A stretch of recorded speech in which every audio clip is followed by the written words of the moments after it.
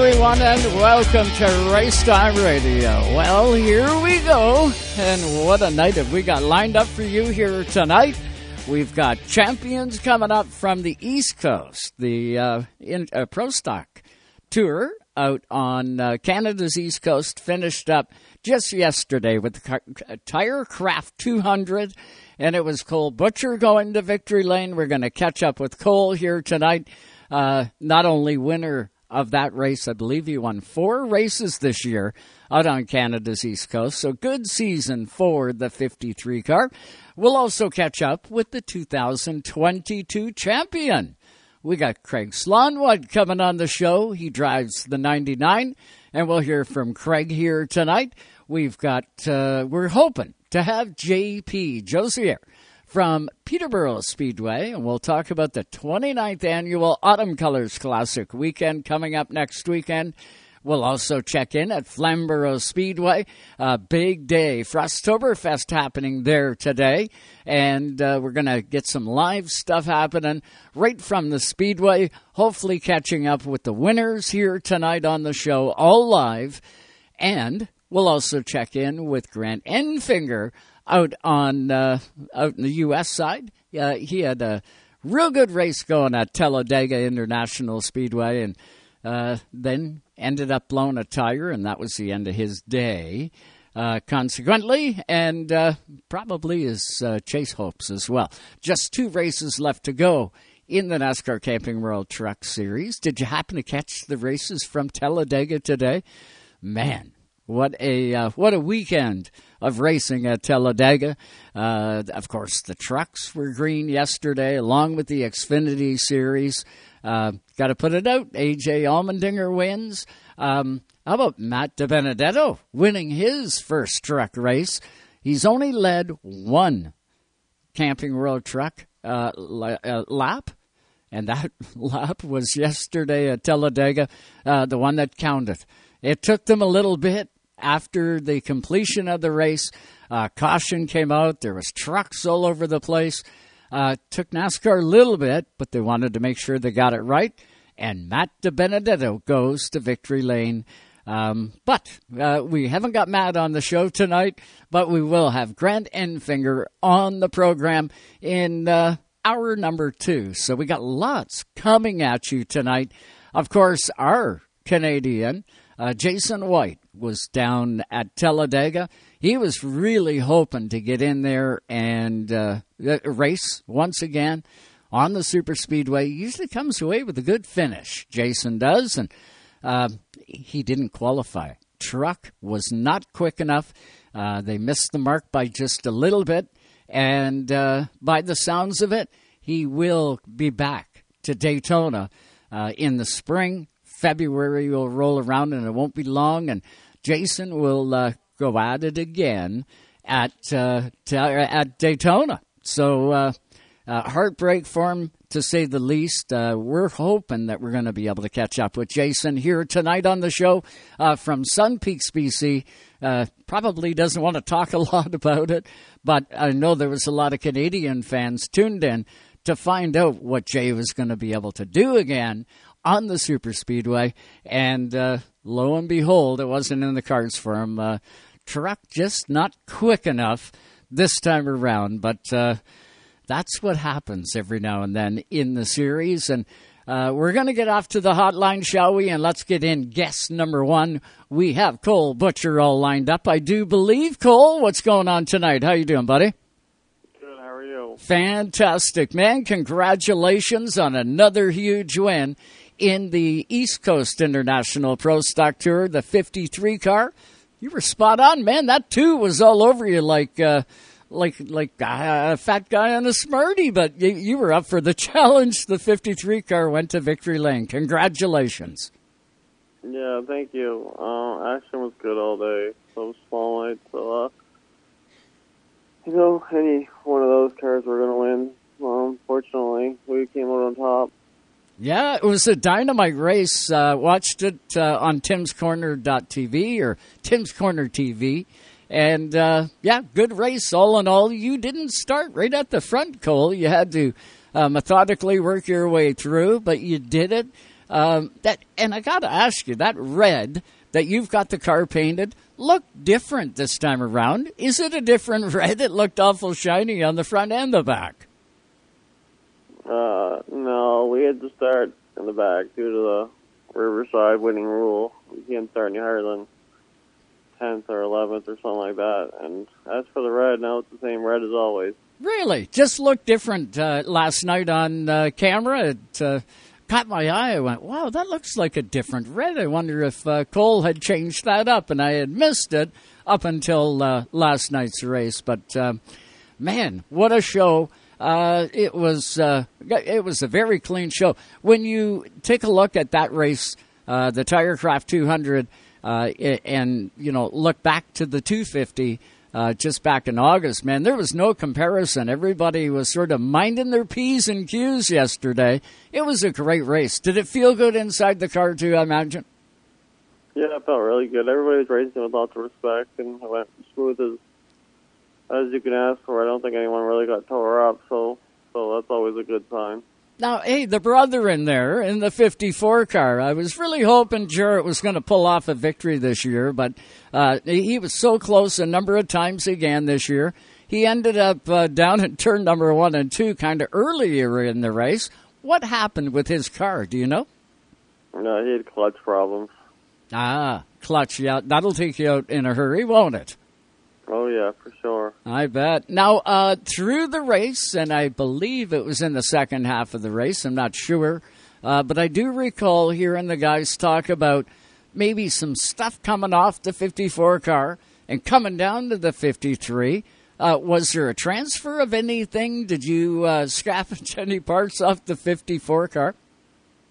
Not that I'm aware of. No? Okay. Well, I heard the guys talking about it on the broadcast, but they weren't specific on any kind of part or what was being transferred or if there was. I think maybe it was just speculation more than anything with what you're telling us there. So all in all, a good day, good season for you. What was that, 4 victories in the Pro Stock Tour, or was that 5? 5 wins total, 2 with the tour. Wow. Wow, good season now. Is that a record for you in a season? Yeah, I usually say this sounds cocky, but I usually have 4 wins a year. But we were able to get 5 this year, and we got 4 more races left. Hey, there's nothing cocky about that, man. Those are results. You work awful hard. You and the whole team work awful hard for those results. You got to be flying those flags pretty high in the shop, I can well imagine. Oh, for sure. The start of the year didn't look very good, but at the end of it all came together, and that's what we work hard for. Exactly. Cole, you've still, as mentioned there, have some races left. You're not hitting the couch yet. The car isn't going to be sort of hitting the bunk just yet. What do you got coming up? You're busy again next weekend, right? Yeah, we're in La Crosse Speedway in Wisconsin racing Oktoberfest with the ARCA Midwest Tour, and then we go to Winchester 400 with CRA the weekend after, and then we have a couple weekends off. We go to Nashville for the 400, and then we have about, I think, a little bit less than a month off. No, but a full month off. And then we go run the Derby. Ah, the Snowball Derby. That's got to be the one, Cole, that you've got circled on that list. I know you got every one of those races that you want to go out and win. That's why you're going to go do them. But out of the ones that you got coming up, is there any one that stands out more than the other? Would it be the Derby? Yeah, the Derby is the crown jewel of them all. So we already get the Oscar 250 this year. So if we already get the Derby, that'd be a pretty great year. Man, it would really cap it off. What's it going to take to go out there and be victorious? Is the competition any different when you go south of the border than what it is at home out at Scotia? I don't know, the last number of years in the tour, car count's been down, but I'd say the Maritimes as a whole, the competition's fairly similar. Just a little different, but the competition's pretty stellar everywhere we go. Now, speed-wise, I know when you go down south sometimes. Now, are you going to take the 53 that you raced on the weekend? Is that the car that's going to go with you down south? Or do you pick up your other car that is down south already? And the difference between that car that you raced down south and this one, is there drastic changes to the car? Yeah, I have a car in North Carolina. That stays there year round, so it has 300 more horsepower. It's pretty well. Shocks and everything are different, and tires are a little bit different, but the motor's the biggest thing. It's a super late model compared to a pro late model that we run here.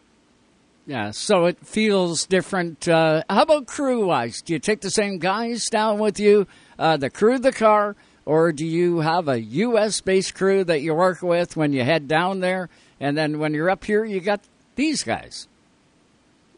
Depends on the race. The Derby, my guys will come down, and they'll be there. But they're kind of there just relaxing, enjoying their time off. And I have Wilson Motorsports crewing the cars. So will Jarrett go down with you, too, when you go to run the Derby? I know he's had fairly decent success in the Snowflake, and he's ran along good in the 54 car. Will he be going down south as well, or is it just going to be you and the guys?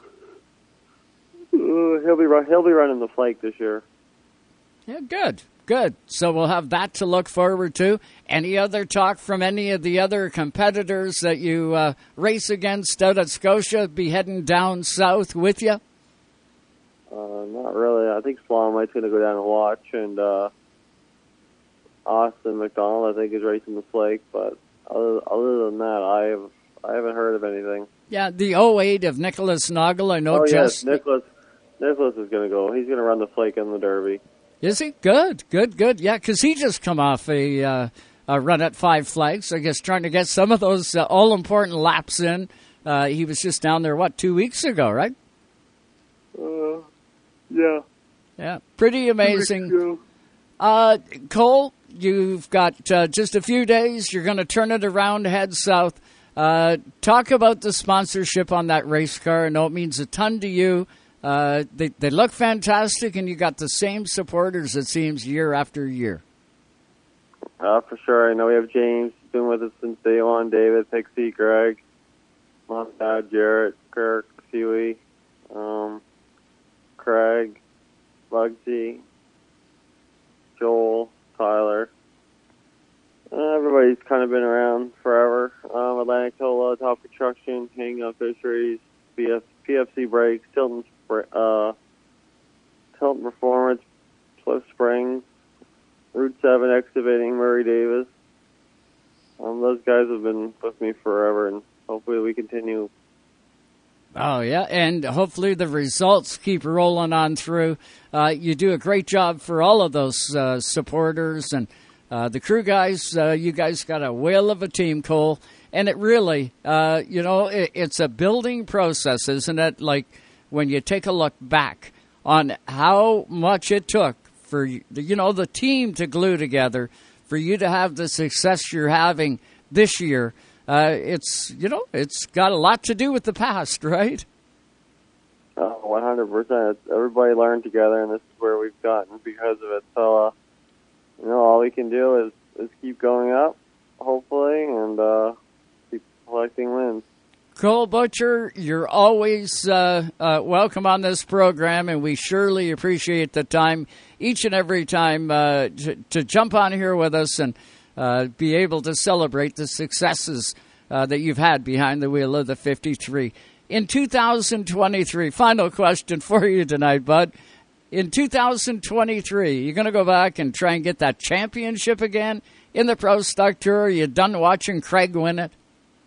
If the tour gets their act back together, I'll probably return, but I guess that's up to them. So we'll have to see what they're willing to do next year and go from there. You betcha. Cole, safe travels down south. We'll have our eyes glued on you all the way through and probably be bugging you to get back on the show and get us up to date on how things went next weekend and all the way through, my friend. All right, perfect. Well, I appreciate you guys having me. You betcha. That is Cole Butcher, driver of the 53 in the East Coast International Pro Stock Tour. What a competitor. Look at the success he's had this year, including, of course, the Oxford 250 and the Tirecraft 200 that he just won yesterday. Success is something that these guys have worked very, very hard to do. And like he says, he's usually good for about 3-4 wins a year. This year's been extra special, and he still has more races on the docket to go after. He is one tough competitor on both sides of the border, and we're sure proud of him up here in Canada. It's going to be interesting to see how things unfold as time clicks on here. Of course, the fall season, all the big specials are all coming around now, including, there's a big one today at Flamborough Speedway. Gary Elliott, that normally runs out on the East Coast, he's moved out there the last couple of years. Gary has done a homeward bound trip, and he is at his own home track turf at Flamborough Speedway, where the Ironman of Canada has had 1 billion laps. He's out there racing probably as we speak right now. We hope to catch up with Gary Elliott and get you all kinds of results from Flamborough Speedway a little bit later in the show. But we're up alongside of break number 1. We're going to hit this break, and when we come back, the champion in the East Coast International Pro Stock Tour, the 99 of Craig Slonwhite, is going to be up next on the other side of the break. Stay with us, everybody. We're just getting started. Come on, wake up, honey. I got a little money coming my way. We gotta get out of here. If you find me some cigarettes, little whiskey and beer. From coast to coast, you're listening to Canada Talks. Hey, this is JP from Peterborough Speedway. This Thanksgiving weekend, October the 7th to the 9th, we're hosting our annual Autumn Colors Classic, the biggest racing event in Ontario. 3 days of racing action at Peterborough Speedway presented by Lucas Oil in Pure Country. All right, man, get ready to go. This year, the Speedway hosts 10 divisions of racing action with the best drivers in the country appearing. Friday, it's first round qualifying for the Bone Stocks, Mini Stocks, Super Stocks, Legends, Hot Rods, along with the Young Gun races. You know what you gotta do. Gates will open at 5 and racing will start at 6. Saturday, October the 8th, it's second round qualifying action with B features, the late models and junior late models along with outlaw midgets added to the bill. Sunday, October the 9th, wraps it all up with feature events for all divisions, including the late model Electric City 167. Peterborough Speedway and Pure Country bring you to Crown Jewel Racing, the 29th annual Autumn Colors Classic weekend of October the 7th to the 9th. Visit peterboroughspeedway.com to book your tickets in advance. Good job, driver, good job! Even though Napa is a nationally known name, nearly all of our stores are built from the ground up by local owners and families. People you might call neighbors will be here, there, and everywhere. Doing what neighbors do to keep their communities moving forward. You stop by a Napa Auto Parts store, you can count on Napa know-how. Tonight's Race Time Radio is brought to you by Napa Auto Parts Stores, New Glasgow, Antigonish, and Port Hawkesbury, Nova Scotia. You can count on Napa know-how. BP Race Fuels, the worldwide leader in race fuel technology. Now, a flashback in Canadian music history. Here's Eric Alper. Rush holds a special place in our hearts and in the record books. They've sold more than 40 million copies around the world. They have a star in the Hollywood Walk of Fame, inducted into the Rock and Roll Hall of Fame, and Officers of the Order of Canada. And they've released 24 gold records and 14 platinum albums, placing them 5th for the most consecutive gold or platinum studio albums by any rock band. From the high banks of Daytona, we cover it all. Ooh, that's going to leave a mark.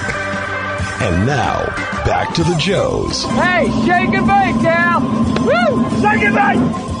Here on Race Time Radio. And welcome back, everybody, all live tonight on Racetime Radio. So glad you could tune in here on Sirius XM, Channel 167, Canada Talks, also on racetimeradio.com, and check us out on our YouTube page. It's Racetime Radio TV on YouTube. Don't forget to give us a little subscribe on there, and you'll never miss a Racetime Radio again. So glad you could tune in tonight. We got a busy one for you, and the action continues. Let's get back to the hotline, shall we? And welcome in the 2022 East Coast International Pro Stock Tour champion. He is a defending champion. He drives the number 99. His name is Craig Slonwhite, a familiar name here on Racetime Radio. Craiger, how are you tonight? I'm still not feeling that well, but things are good. Oh, you're not feeling well because of so much feeling good yesterday, or is it not feeling good because you got a cold like I had 2 weeks ago? No, took a right to the rev limiter last night, I think. Oh boy, take it to the limit is what the Eagles always said, right? That's right, exactly. Well, you did it again, Craig. Look at this. 2 championships back-to-back in that 99 car. And I got to allude to what Tim Terry was saying in the interview with you after the race, saying, Craig, wasn't so long ago you were ready to hang the helmet up and call it a day. And look at you now, 2 championships and how many wins? Oh, geez, 2 championships and 8 wins, I think. Wow. In a 2-year span, yeah, quite crazy. Isn't that amazing, Craig? And it's not like you weren't putting the effort into it when you had the other 99 car 3, 4, 5, 6 years ago. The effort that you put forth was second to none each and every time you went on the track. Man, you were even like a Cat 250 winner. I think back, Craig, I've known you for a long time. I've never, ever seen you or your crew sort of laying back on your laurels and trying to wait for a race to come to you. You guys have dug every single lap of every single race. Yeah, I mean, it's been my mentality, and everybody that's been around me for many, many years, ever since I started, is the never give up mentality, and surround yourself with good people, and good things will happen, and here we are, and it shows, right? And again, we put so much time and effort in over the years in previous cars. Matt and I and Shane, we slugged hard in the shop for a lot of years, and when you don't have the smarts, I guess, not smarts, but when you don't eat, breathe, and sleep it daily as your job, and you take guesses on setups, or you're listening to this guy and listening to that guy.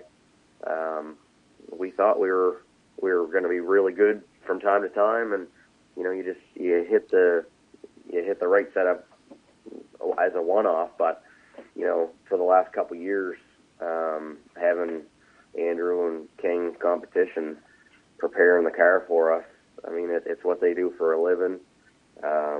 Andrew eats, breathes, sleeps, studies. He races all around the country with people. He's learning stuff every single day. And it takes you to the next level. It's something that I never would have believed until I got to experience it. I looked at Cole and Dylan and guys like that over the last few years. How can you be that good? But when the old saying, races are won in the shop, those guys eat, breathe, and sleep it as well, and they learned a lot of things at a young age, and they're good drivers. The way they come up through Bandolero legends and right into a pro stock car, and to have something that when you unload, all you got to do is make maybe a 16th packer, or sway bar sweep, maybe track bar a little bit, like tiny little adjustments to get you right to near perfect. It's kind of unheard of. It's something that me and my guys never really got to experience over the years. We'd have 2 or 3 different setups going to the track years past, and you'd be wore out when you got to the track because you worked all week on it, and then you'd be wore out the day of, slugging to try and get fast, and I'd be driving 150% every single lap, whether it be practice or heat race feature, whatever, to kind of keep up. And now it's just, I mean, it's a pleasure. It's unreal. You can relax. You're rested when you get to the track on Friday night, and Saturday's a good day at the track. You're not slugging your whole out trying to find 2-3 tenths. You're basically right in the wheelhouse as soon as you unload, and it makes for a good time. Well, you got to be up for the task, too, and so does the crew. I know Andrew Hicken and King Competition, as mentioned there, Andrew does a phenomenal job. But, I guess the best analogy is I could give you a helicopter, but if you don't know how to fly it, it isn't going to be, worth too much to you to have a helicopter. And you have got to be up for the task. You got to be able to give them guys the input that they're looking for. It's not all car. There's a lot of driver input, a lot of team input that goes into it. And I might add, it has to be a good car, and it has to have the I's dotted and T's crossed for all of that to happen. But it is no fluke, Craig Slaunwhite, when you go out there and lay down what you have done over the past 2 seasons in the East Coast International Pro Stock Tour. It has to validate all of those hard nights in the shop, all of the time that you guys have been putting in, and it's got to validate it to King as well. Like they've really got to look at it and go, hey, we got a real good driver in Craig Slaunwhite. It's got to be a team, and I believe you guys have got it all put together right now. Oh, it is. It's a whole team effort, absolutely. And as I said in my interview yesterday, it doesn't just stop. It doesn't stop at when it leaves the King shop. It doesn't stop when it leaves my crew guys. It doesn't stop. Look at our wives and girlfriends that come with us every single week and prepare the food and just there to cheer you on and stuff like it. No, it doesn't. There's a lot of blood, sweat, and tears, and a lot of dedication behind a lot of people to make these things go around in circles. So. Yeah, it's been quite the ride. We're with Craig Slaunwhite tonight, all live on Sirius XM Channel 167, the 2022 East Coast International Pro Stock Tour, the driver of the 99 car.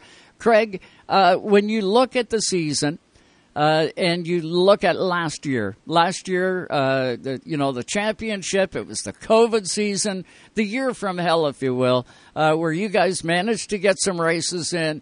The competition was there. The fans weren't able to attend. This year, in stark contrast, we were able to have fans at the track. We were able to, go out there and celebrate like you guys did last night. Is this year's championship any sweeter than last year, being at the second championship in a row? You know what? It's definitely different. It's they always say that the second one's harder to get, and we still happen to get it in the second year, or in a row, I guess you could say. And this year being different than last year, yeah. I mean, we were back to a normal schedule. There was no restrictions. You didn't have to worry about, how many fans were going to be or weren't going to be in the stands. How many cars couldn't travel across provinces and things like that. I mean, this year was different because you know what it's like. It's like last year, win the championship. It was 9 races long. Well, you get the odd person that's, it would have been a full season, and it would have been this, and it would have been that, you know what I mean? Yeah. Might not have got it. So to back it up in a normal year was absolutely what I wanted to do, and it's what I set my expectation at the first of the year. I mean, after last year, it was basically, I got to get another one. I want to keep this streak. I want to keep it rolling, and I want to get one with a full schedule, a full 12 race schedule, and yeah, it is. It's not that it's sweeter, but it's just got a different feel to it this year. You know what I mean? Oh, I do. I think I understand exactly what you're saying, and I believe it heads back to that validation. This one here, backing it up with a second championship.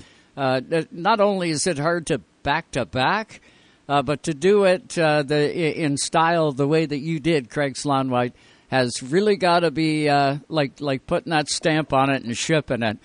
You have truly done it this year, and full schedule. The competition, I don't believe, could get any tougher than what you were under this year. Was this 99 car faster than last year's 99, or was it comparable?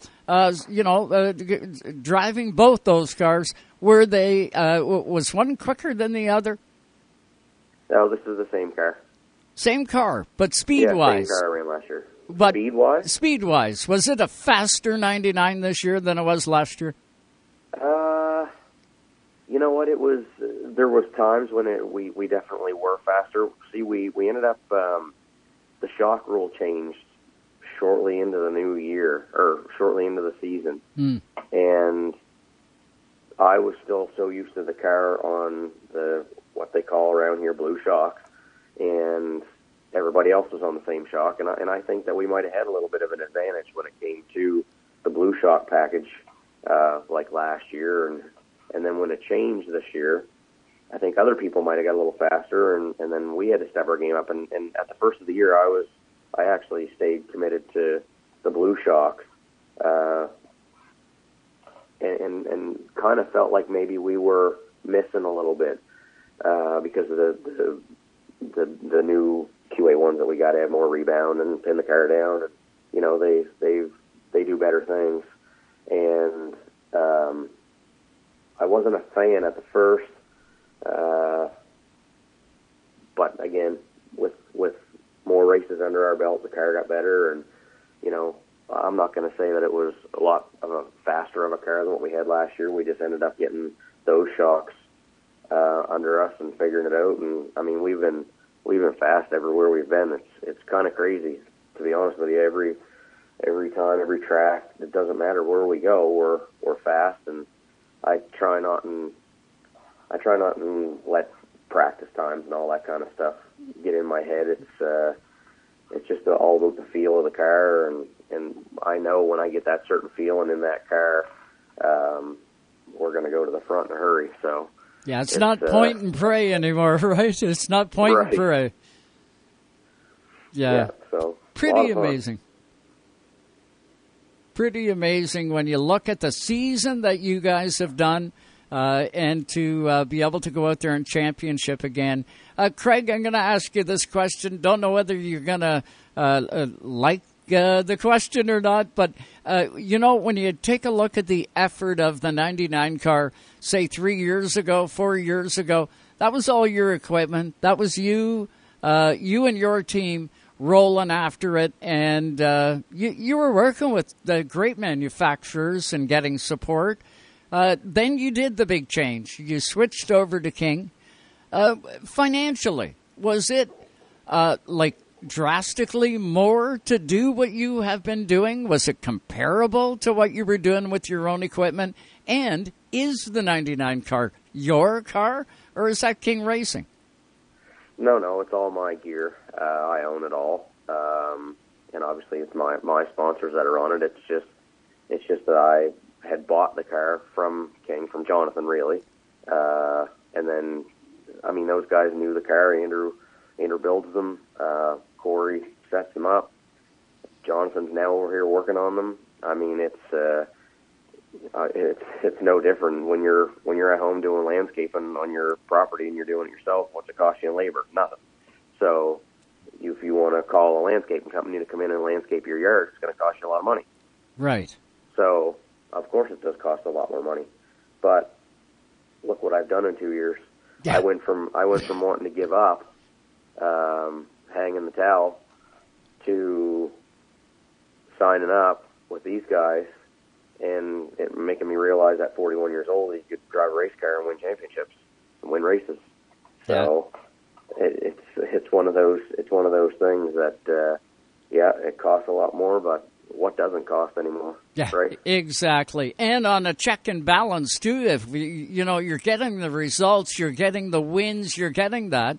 maybe some of that will offset, and you never know at the end of the year when you do the check and balance. Maybe it works out better this way. Yeah, I mean, listen. The thing is when you can run this good, and you can get better payouts at the end of the night. Great, but this year was a little more difficult on us because I didn't get that big money win this year, and that $10 or $14 or $15 or $18,000 that you can get in some of these races, in the 250s and then the Mike Stevens 200s, they are what help the bills, so to speak. But I kind of shit the bed hard when it came to the 250s and the Mike Stevens this year, and got nothing out of all three of those money races. So that hurts the pocketbook a big time, right? Oh, and it would too. Yeah.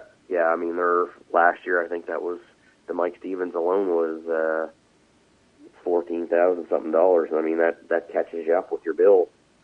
And when you bank on making a paycheck to pay bills, and it doesn't happen, it hurts.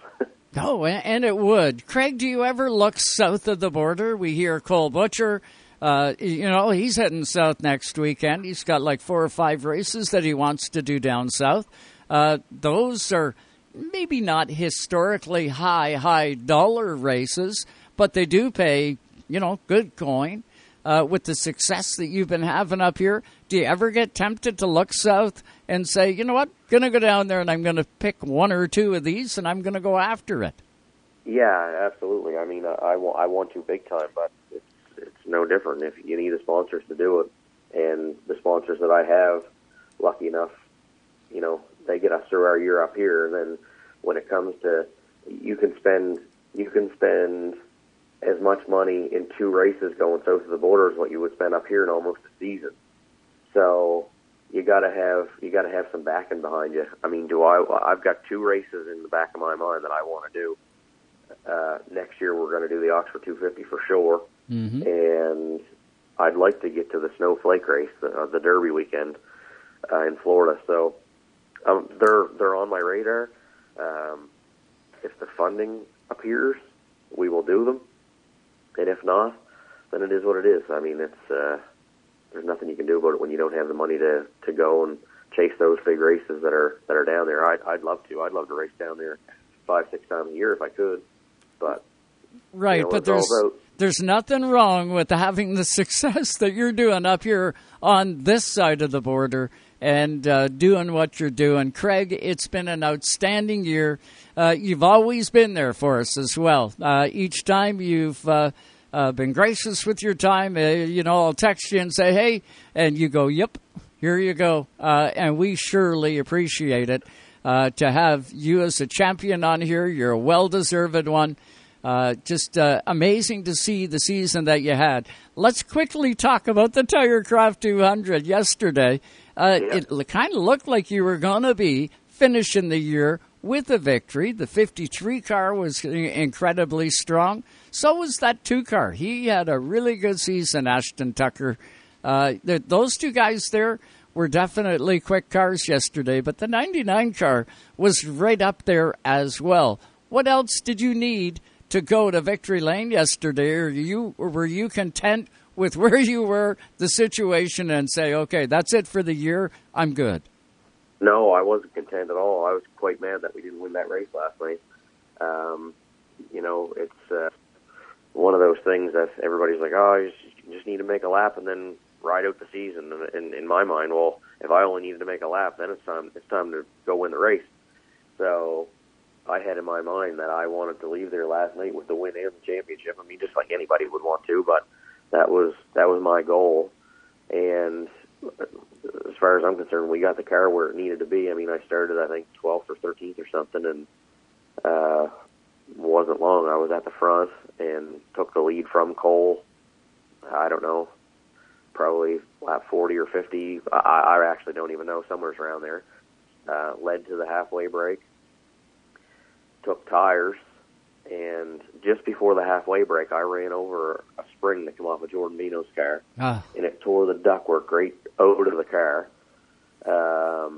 So the guys literally had to spend the whole 10 minutes taping up the ductwork, and we needed to not that we didn't concentrate on making the right adjustment. It was just like that happened, and it was kind of like half mad that seriously a spring was going to take our night out. So anyways, went out and the car was good as soon as we took the green at lap 101 or whatever it would have been. And then it just started tightening up. And I don't know if our stagger went away from us or whatever, but that's all it took. It just needed to tighten up that little tiny bit, and Cole and Ashton were all over me. So it was like, I'm not gonna try and battle these guys. Let them go, and hopefully they're gonna battle themselves right back behind me again. You know what I mean? Right. And you'd be in position. Yeah, and they ended up staying pretty good in front of me. I mean, I mixed it up with them on a couple restarts. I was able to go pretty good on the short run. I think I got up in underneath Ashton a couple times and ran second, and then he'd get back by me, and then those two checked out a tiny little bit there at the end. It was just, it was a good race. A lot of people are saying it was a real good race the whole way through. So, no, I wanted to win the race, but we finished on the podium and the championship, and straightforward. Yeah, it was a phenomenal race. Watching it yesterday, I was totally impressed. Of course, wishing I was there calling that baby along with Tim and Dylan and even Chris Hughes up in the broadcast booth helping Tim and the guys out. He did a great job up there. Nice to hear a driver in there to give some input in what you guys are potentially going through inside those race cars. And it was a damn good show last night, and a great way to cap the season off. If you get your wish list, champ, what will you see for the 2023 edition of the Pro Stock Tour for next year? Is there any kind of little tweaking that you'd want to see done that would energize everybody once again and have that place just jamming? Yeah, I think there's a few of us that have a lot of ideas that we got to sit down with the tour officials and have some conversation, because a few things went on this year that not a lot of people liked, and the morale is a little bit low.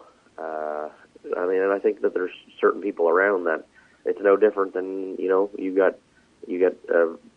let's say you're in an office of 10 people and you got one bad apple, it ruins the whole bunch. But when you have a tour like this and you've got a couple people that are out there beacon off, it kills morale. And so for number one, morale needs to get back up. Mm-hmm. Two, I think money. Nobody can afford to do this anymore. So if the tour as a business can go out and find more money to put back into the purse, I'm a firm believer that the guy that's finishing 10th to 15th, his expenses being tires and gate bill should be paid. It should be $1,000 to $1,500 to near finish last. You know what I mean? Yeah. And I think that's almost number one reason why people can't go weekly. It costs double the amount of money to tow up the road right now. The tires are almost $300 each. And guys just can't afford it. They really can't afford it. Do people want to do 12 races? No, I think 10 race schedule will probably be real good. I think it should be week on, week off, week on, week off. I think, a long weekend when people want to spend time with their families and do different things, there shouldn't be a race. You got to be careful, though, because that's when the tracks get an opportunity to pack up, right? So to make the money to do it. That's I agree with what you're saying, mm-hmm. but those guys around here have done that anyway. They're having their own races, and there's lots of talk that tracks are going to do their own thing next year and all that kind of stuff. But right. I think the tour needs to be around. I really do, and I think that there's some certain things that can happen that can make it strive again, and not have a race on Oxford 250 weekend. I'm sure Cole would probably throw his hat in and say, "Yeah, I'm going to race full time again next year." If there's no race on the Oxford 250 weekend, you can't race Petty on the Saturday night.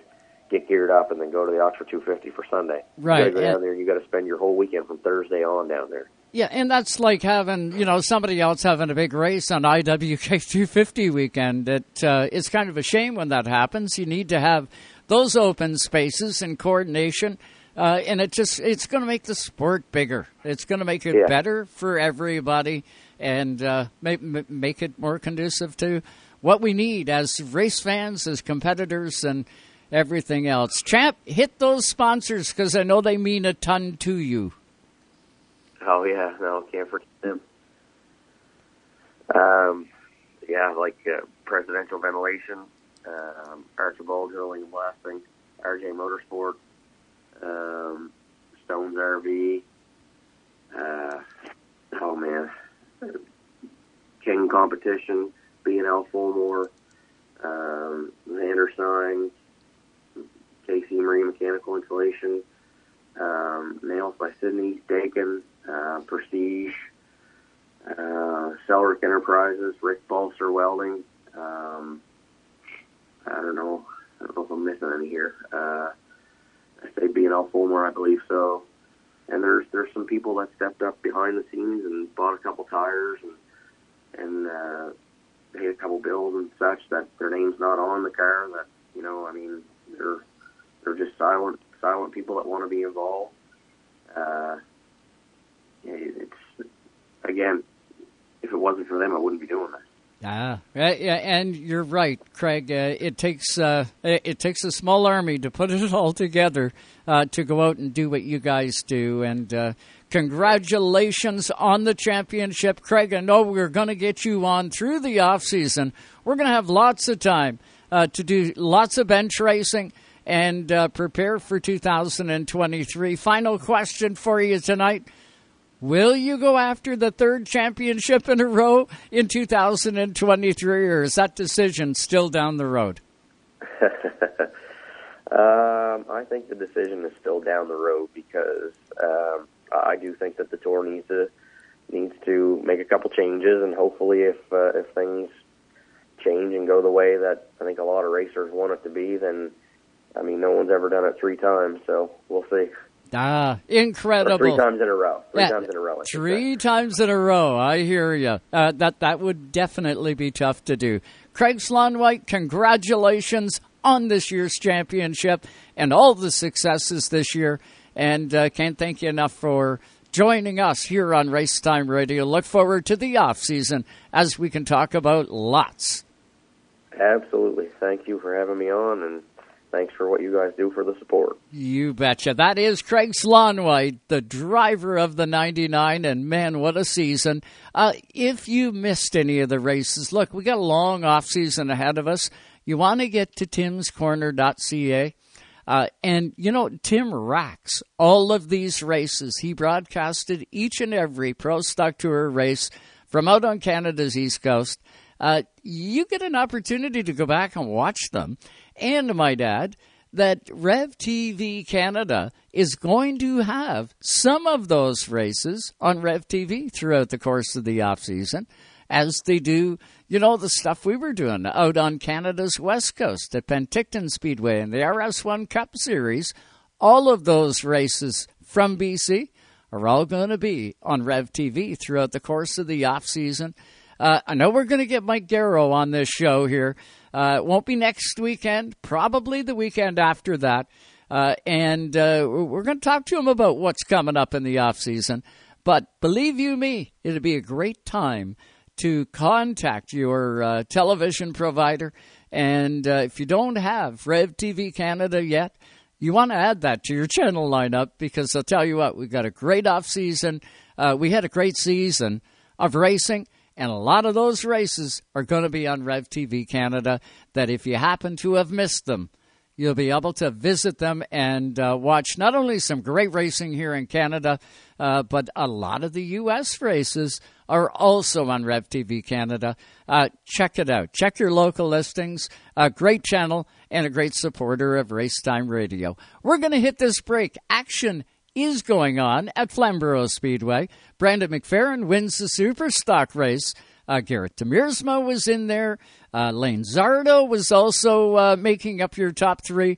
we're going to try and get Brandon McFerrin on the show. We're going to try and get you some updates, some live stuff from Flamborough Speedway on the other side of this break. So stay with us. We will be back all live tonight on Racetime Radio.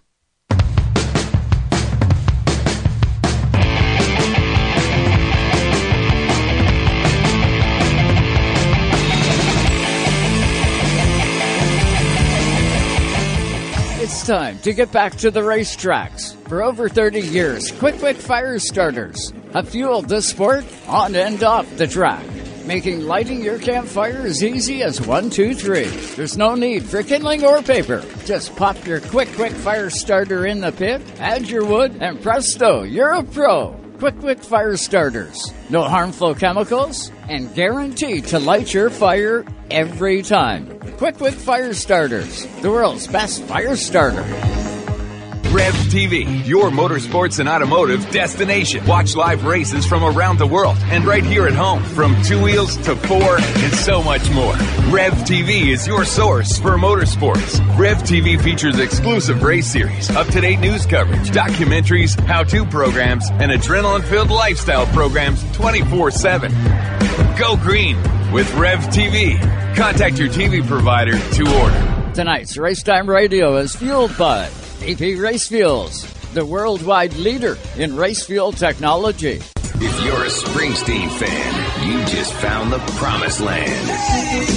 Hear rare interviews and performances.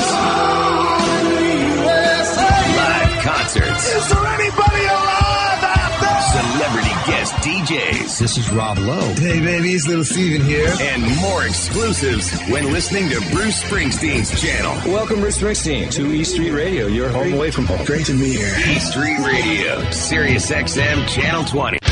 Hey, this is JP from Peterborough Speedway. This Thanksgiving weekend, October the 7th to 9th, we're hosting our annual Autumn Colors Classic, the biggest racing event in Ontario. 3 days of racing action at Peterborough Speedway presented by Lucas Oil in Pure Country. All right, man, you're ready to go. This year, the Speedway hosts 10 divisions of racing action with the best drivers in the country appearing.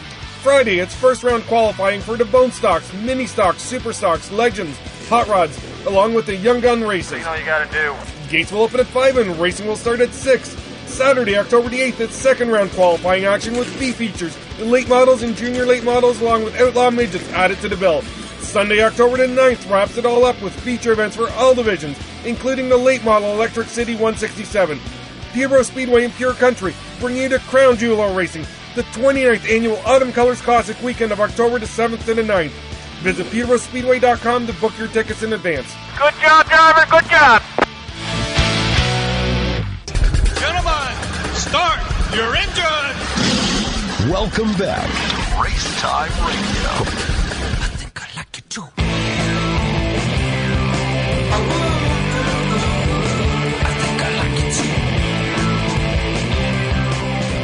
And welcome back, everybody, to Racetime Radio. I think I like it, too. Yeah. Joey Vinegar, check him out. Just Google him, Joey Vinegar. He's got some great tunes. Canadian guy, does a great job, and he does all the music we do through the breaks is Joey Vinegar. So check him out. Let's get back to the hotline, shall we? And we'll bring in the Super Stock winner from Frosttoberfest at Flamborough Speedway. He just did it moments ago. His name, Brandon McFerrin. He joins us now on the hotline. Congratulations, Brandon. Way to go, buddy. Hello, Brandon. Hello. Hey, how you doing? Doing good, man. Congratulations on the big win today. That's got to feel super. Oh, it feels great. We've been chasing the win for a long time. It's taken me 3 years to get back to the winner's circle, and I feel like we did it on a big on a big platform, so feels great. I wouldn't doubt it. And look at you go. You get one of Mike Schmidt's cherished trophies, I would imagine. Did you get one of those igloos? I've never. I've been chasing them for like 7 or 8 years now. So as long as this deal's been going on, I've always been the lady in black at this race. If bad stuff has happened, and you know what? I didn't really think it was going to go my way tonight either. The car wasn't really where I needed it to be.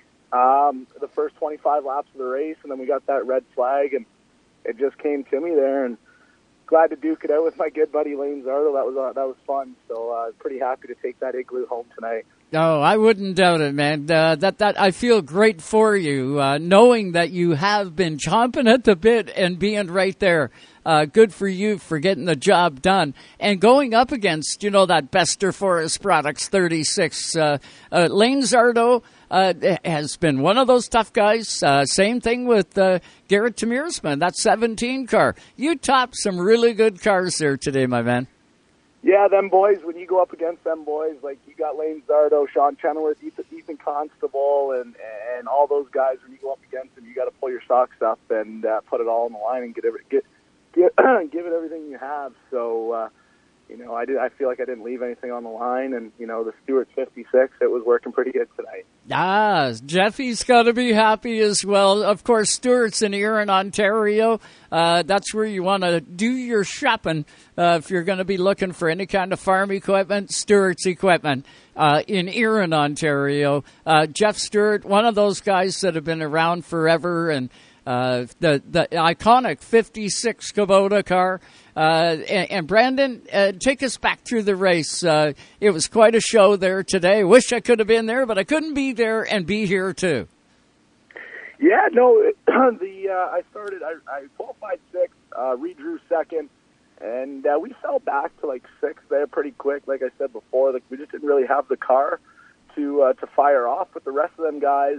And I kind of let them go, and I just kind of chilled out in sixth there and rode. And like I said there, but with 20 to go, the car just came back to me and picked them off one by one. And we had a late race restart, I think, with 10 laps left in the race. And, I knew I was a bit better than Lane. I wasn't sure about the 11 car, but Lane got around the 11, and then I caught Lane, and I'm like, yeah, we got a pretty good shot at this thing. And then with one to go, we got the white flag going into one, and I did use the chrome horn a little bit, but nothing too aggressive, just enough to get him up out of his groove, and we drag race to the finish. Hey, bud, when it's a big race and you've been the bridesmaid too many times, the nice Mr. Nice Guy goes out the window, and you didn't wreck the guy, you just raced him hard, just like they would to you, bud. No, not at all. We had a good laugh about it, and actually, when you guys called, we were just in my trailer having a beer, talking about it and laughing, so it's all good between us. I mean, we grew up together. Our families go way back. We used to race bicycles in the backyard practicing when we were like 5 and 6 years old. So it's pretty neat to go up against a guy like that and pull off a win against him. Pretty cool. You've come a long way, and to get that Igloo today has got to be something special. Brent, can I get you just to hang on? We're live on Sirius XM. I'm going to throw it back to them in Toronto. There's a 90-second news update, and then we're back for hour number 2. I still got a few questions that I want to go over. Do you got time? Yeah, no problem. I got all the time in the world. Okay. We're going to be back with you now. Things might get kind of quiet on your end. You won't be able to hear what we got going on because there's multiple things happening on different levels. But trust me, we're not dropping you. It's just going to get kind of quiet for a couple of minutes. That's cool? Sounds good, guys. Okay, we got Brandon McFerrin with us. We're going to continue the conversation. I want to ask him about Autumn Colors Classic weekend that's coming up. That's one that I know that's right in Brandon's backyard sort of thing. He's done a lot of winning there, a lot of races there. But we are going to throw it back to Toronto, get you up to date on news and highlights. It takes 90 seconds, and then we're back for hour number 2. More with Brandon McFerrin when we come back after this quick 90-second snap. We'll be back. Stay with us live on Racetime Radio. You're listening to Canada Talks on Sirius XM, Channel 167. Racetime Radio is brought to you by the Quality Inn, Halifax Airport, the official stay of the Racetime Radio broadcast crew. Also by APX Racewear, the motorsports leader in custom crew apparel and fire suits. Also by the Wooden Door Bistro. Chase Elliott, he gets turned into the outside wall. Holy cow! The thrill of the race. Way sideways. Definitely sliding into it, out of control. Unbelievable how quickly things can change in racing. You just never know how it's going to play out. Insider access to the drivers. We'll roll with it. We're enjoying it. We'll collect as many trophies as we can. All right, let's go finish this thing, baby. It's a new normal. Better figure it out. Sirius XM NASCAR Radio, Channel 90. Thank you. You are the man.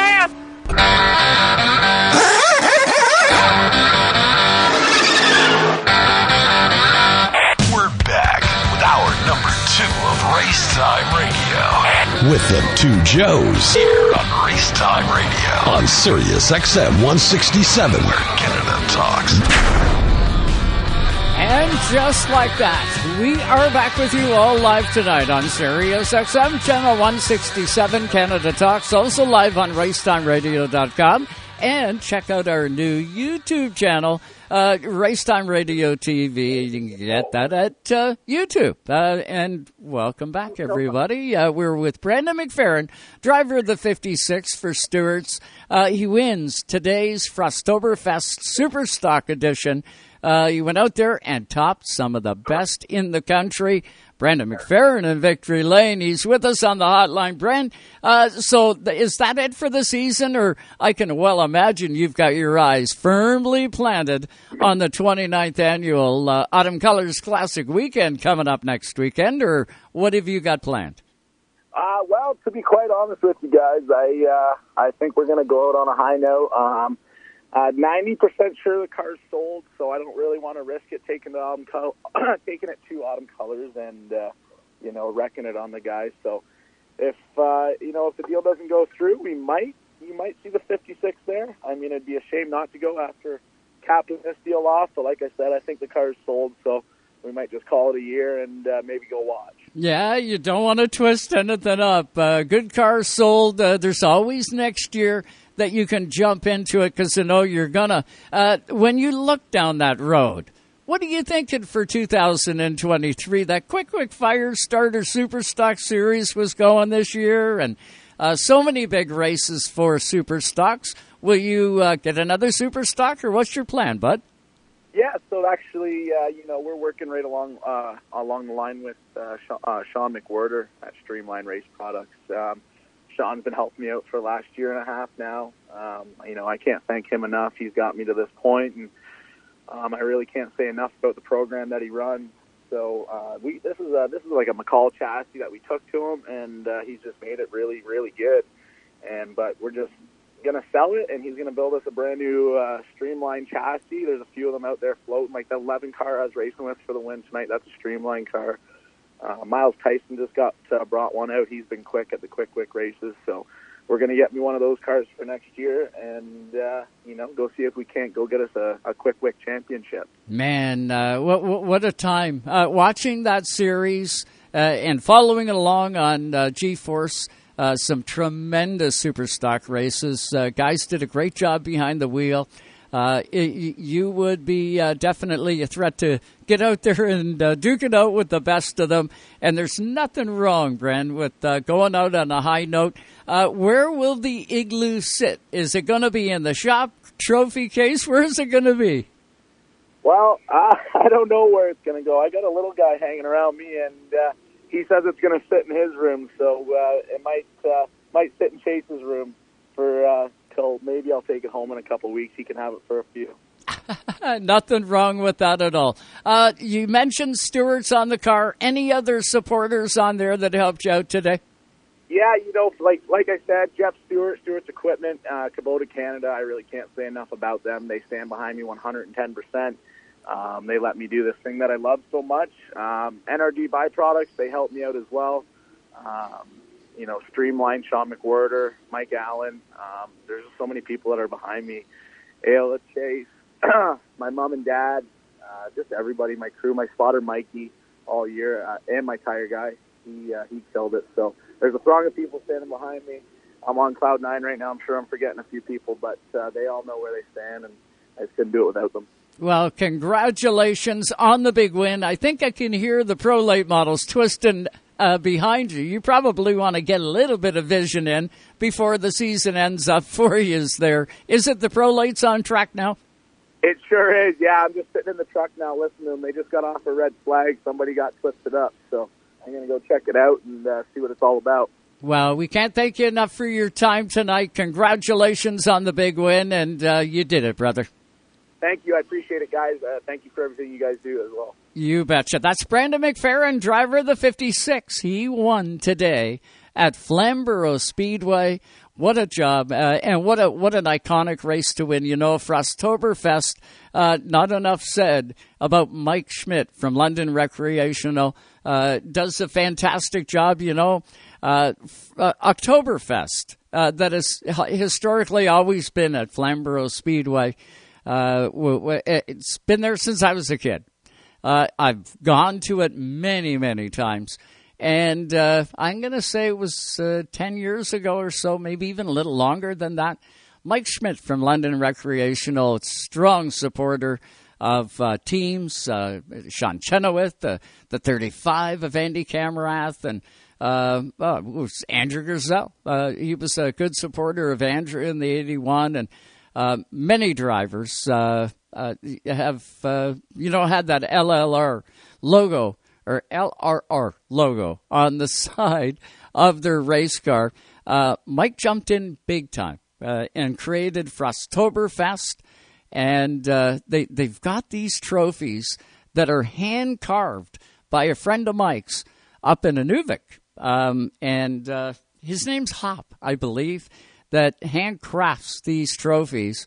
And I'll tell you what, they're one of the most sought-after trophies in all of Ontario racing, guaranteed.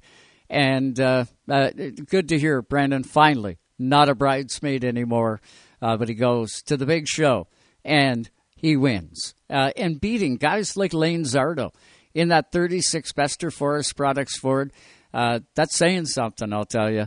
Along with, Garrett Temirsma in the 17 car. And there was a great car count there today for the Pro Late models. I want to say there's 27 cars that are there at the Speedway. I don't know if they started them all, but we will find out as the night unfolds. With cars on track, a little hard to get the drivers at this particular point. Gary Elliott, the 36 Quaker State machine.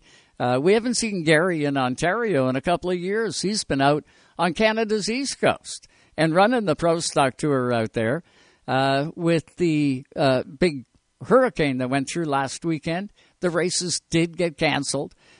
Gary had planned to be at Flamborough Speedway for Frosttoberfest today, so he consequently missed the last race of the Pro Stock Tour in efforts to be at Flamborough Speedway today. So we hope to catch up with Gary Elliott before the end of the show.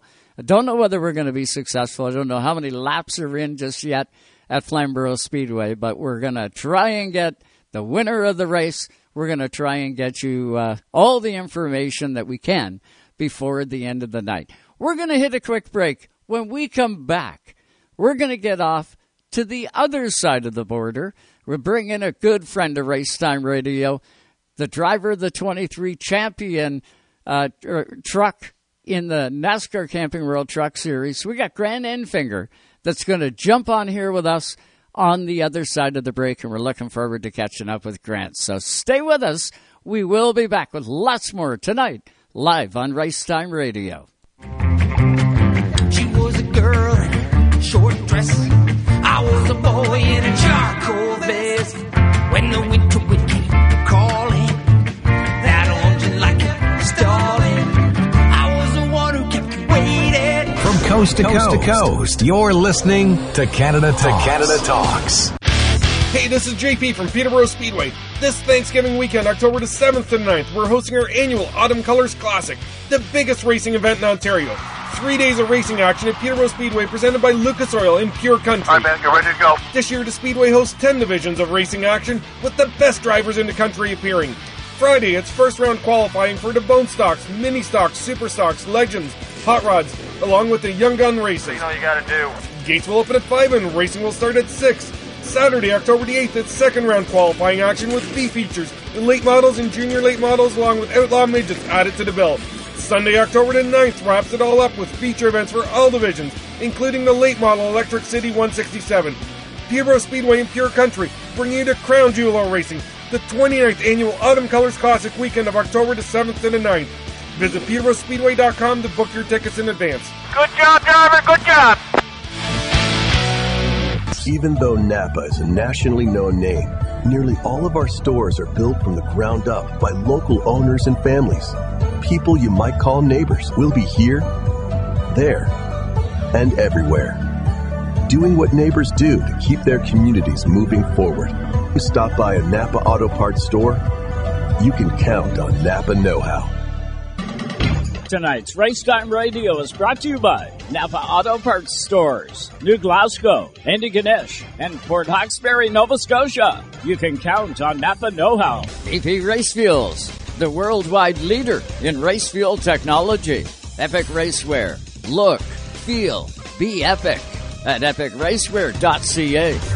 Now, a flashback in Canadian music history. Here's Eric Alper. Rush holds a special place in our hearts and in the record books. They've sold more than 40 million copies around the world. They have a star in the Hollywood Walk of Fame, inducted into the Rock and Roll Hall of Fame, and officers of the Order of Canada. And they've released 24 gold records and 14 platinum albums, placing them 5th for the most consecutive gold or platinum studio albums by any rock band. From the high banks of Daytona, we cover it all. Ooh, that's going to leave a mark. And now, back to the Joes. Hey, shake and bake, Cal! Woo! Shake and bake! Here on Race Time Radio. And welcome back, everybody, to Race Time Radio. So glad you could tune in tonight. Still getting over this cold that I've had for 2 weeks, so hopefully I don't start going into a choking fit. But we're going to try and keep it all glued together. We're going to get back to the hotline and bring in a real good friend of Race Time Radio, and it's been far too long since we've heard from this driver. He drives in the NASCAR Camping World Truck Series. He is one of the best. And he drives the 23 Champion Equipment machine, and it is Grant Enfinger. He joins us on the hotline. Grant, how are you, my friend? I'm doing good, Joe. I appreciate you having me on. Man, it's been way too long. We missed your win. We've a lot of water's gone under the bridge since you and I were on this channel, and the season has been going real good up until that tire popped on your truck on the weekend. Yeah. Anytime you go to Talladega, you got about an 80% chance of bringing it home on the hook, and it's not normally a tire that is the cause of that, like it was for us yesterday at Talladega. So unfortunately, Goodyear brought some goofy tires this time around, and we're having some cordon issues throughout the field, and it was unfortunately took 5 or 6 of us out. Just a little bit of a bummer. It's a place we normally don't really have any tire wear, so it kind of caught everybody off guard on pit road, and trying to kind of do what we needed to keep ourselves in contention, and just went away at the wrong time. I felt it starting to go away going into turn 3 and the middle of turn 3 and 4. I tried to ease up and just got clipped from behind and ended up wrecking it. So unfortunate into our day. I always want to have a good showing at the home state, but speedway racing, you're going to have that kind of stuff, I guess. And beautiful weather, too. Usually in the fall, it's kind of one of those kind of things, but not so this year. I thought, man, this is perfect. We're going to have perfect weather. Things are going really good. And Grant, whenever I watch a truck race, I've definitely got my eye keyed in on that championship machine and on the champion machine. And watching you come through, I thought, man, Grant's in good shape here. And he was coming. Did it feel good in the truck? Were you happy with everything up until the time the thing let go? Yeah, I think overall we had a pretty solid Champion Power Equipment Chevrolet. We, I don't know if we were the class of the field or anything like that, but we were in contention. Seemed to be pretty good at pushing. Never really led a line to know how good we'd be leading. But overall, just a solid truck that Jeff Hensley and the guys brought me, and unfortunately, it just didn't pan out the way it needed to. So we've we're in quite a hole going into Homestead. Basically, we've got to win the race there at Homestead to make it to the championship 4 there at home. But it's something myself and Hensley have been able to do before. We've been in this spot before. Definitely not a spot we'd like to be in, but we have been able to dig ourselves out of it before. So definitely gonna have to pull out all the stops and put everything on kill and hope for the best there at Homestead. Winning, you're in. That's the mantra, and that seems to be what works. So it doesn't matter how far back. I know, what is it, like 25 points or something like that, whatever it was. I looked at it earlier today, and you are back. But Grant, that's the beauty of this. It's kind of like a double-edged sword, right? It's not the traditional way, and now it has been over the last 4 or 5 years, but, we're used to seeing that long endurance season up until, the new format rolled out, and it's kind of a double-edged sword, but if you win, you do stay in, and you do continue on. And Homestead Miami Speedway, is that a track that's real good for you? I know you like riding up high, and definitely that's the line around Homestead. Yeah, I think Homestead is pretty much all of the drivers' favorite track. I think it's just a place you have so much power where you're adapting each and every lap because you just the pace falls off so much, which is great. I mean, I think that's what provides really good racing. I think that's what shows really good drivers and really good crew chiefs and trucks. You have to be able to adapt to all those situations. So. And I've gotten comfortable running the wall there the last few years, and we're definitely going to need to do that when we get there. So we've been in contention for some wins there, finished second there a few years back, but definitely it's an opportunity for us, and we're looking forward to the challenge. Grant, when you run Homestead Miami Speedway, been there, watched Ford Championship weekend back in the day. Been there a couple of years and watched the races. The one year I was there, I want to say it was Cale Gale that pulled a real surpriser on the Friday night and beat, Kyle Busch to the line and won himself a race that night. It was exciting like all get out. It's not your typical mile and a half style racetrack. Homestead Miami Speedway, you guys are really, really hauling the mail there. Yeah, it's one of the best mile and a halves we go to. You can move around there from the top to the bottom.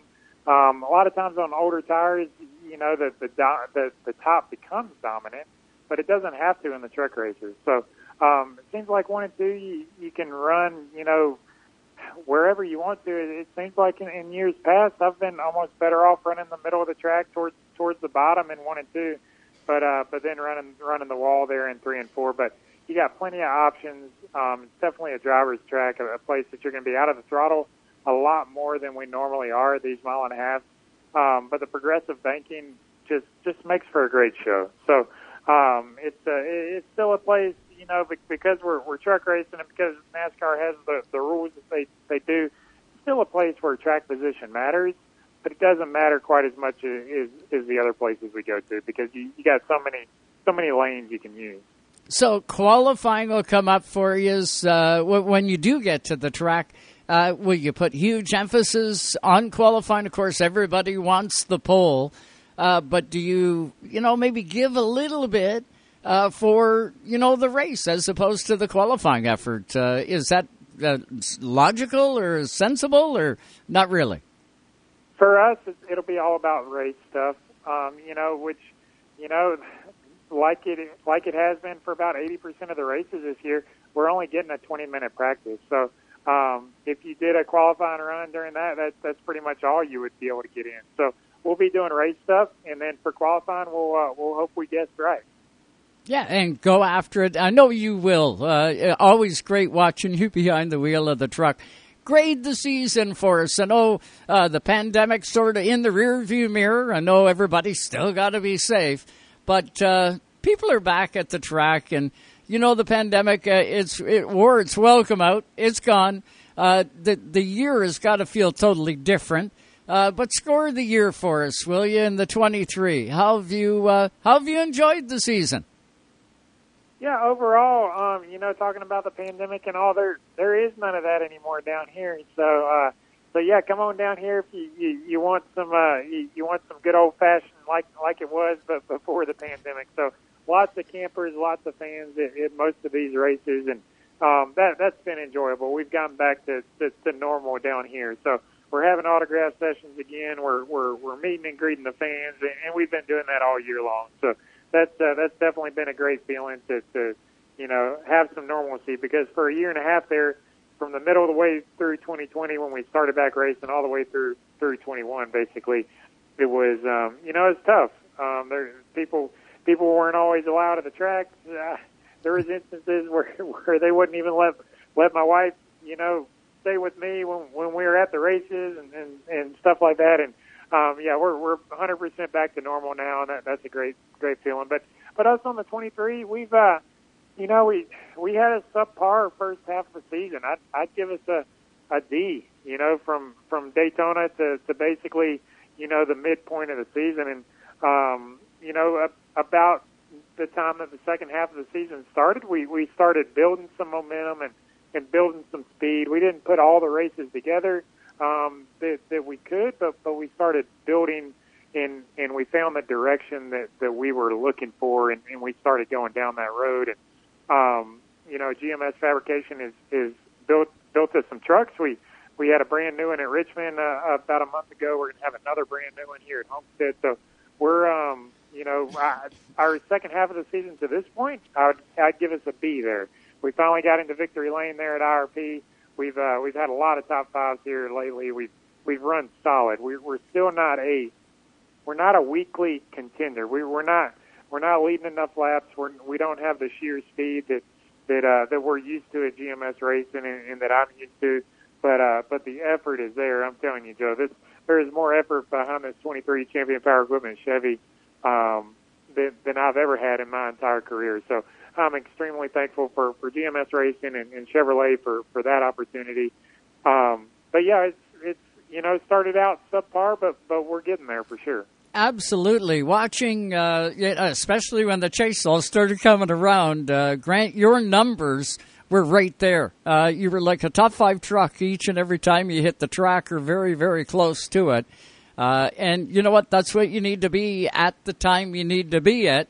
And that's what I love watching about you. When I watch you out there with all the other cast of characters that you race against, Grant Enfinger, you got to be a threat to win each and every time you belt in to that truck. And it's always cool to see. What does it look like for 2023, or have you crossed that bridge yet? Is it a multi-year deal? Will we see you back behind the wheel of the 23 next year as well? Yes, I'll be back behind the wheel of the number 23 Champion Power Equipment Chevy again with GMS Racing. So it's a great feeling to have all that stuff done, and that's been done for quite a while. So it's great to go into the off season, or we're soon to be going into the off season, knowing hey, going to be back with really good stuff, with an elite team again, and have opportunities to win more races and chase a championship. It's all building blocks, isn't it? Like what you guys started with at the beginning of the year. You take a look at the way things are now, and you're going to have a big finish. You got Homestead, Miami Speedway, and then off into Phoenix to cap the season off. But like you say, to know that you don't even have to think about next year other than what you guys have learned this year, to be able to adapt it to next year. Big finish this year, and then lights out for 2023. Away you go. You're going to be strong right from Daytona forward. Grant, with any luck at all, I'll be with you at Daytona come February. I'm really looking forward to getting something going. Really missed the times being down there, and getting up with you guys, and really looking forward to hopefully getting down there in February. But we'll be watching from Canada in the big finish for 2022. How's Wilbur doing? How's Wilbur hanging out? Wilbur's good. The family's all good. So Wilbur stayed back from our big trip to Talladega. We actually just got back in a couple hours ago, but my wife's good, the kid's good, and everybody's always asking about the pig, but Wilbur is just fine. Gotta love it, buddy. This has been great catching up with you. This won't be the last time. We'll get you back on here. I'll be bugging you to get you back on here, and we'll talk, hopefully, Homestead Miami Speedway or Phoenix or something. We'll get you back on here and catch up. But good luck from here to the end. Know that you got a bunch of race fans on the Canadian side as well as the U.S. side. Grant Enfinger, always appreciate the time. That sounds great, Joe. Thank you. You betcha. That's Grant Enfinger. Watch for him at Homestead Miami Speedway. Believe you me, if you're new to the truck series, you got to cue into this truck. This guy can really, really make it happen. And you will not find a nicer driver in the pit area at any track. If you're going to be at Homestead Miami Speedway and there's meet and greets up, you want to meet the driver of the GMS 23.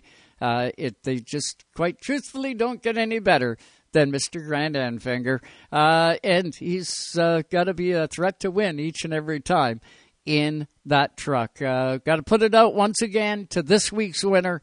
Matt DiBenedetto goes to victory lane, gets his first NASCAR win.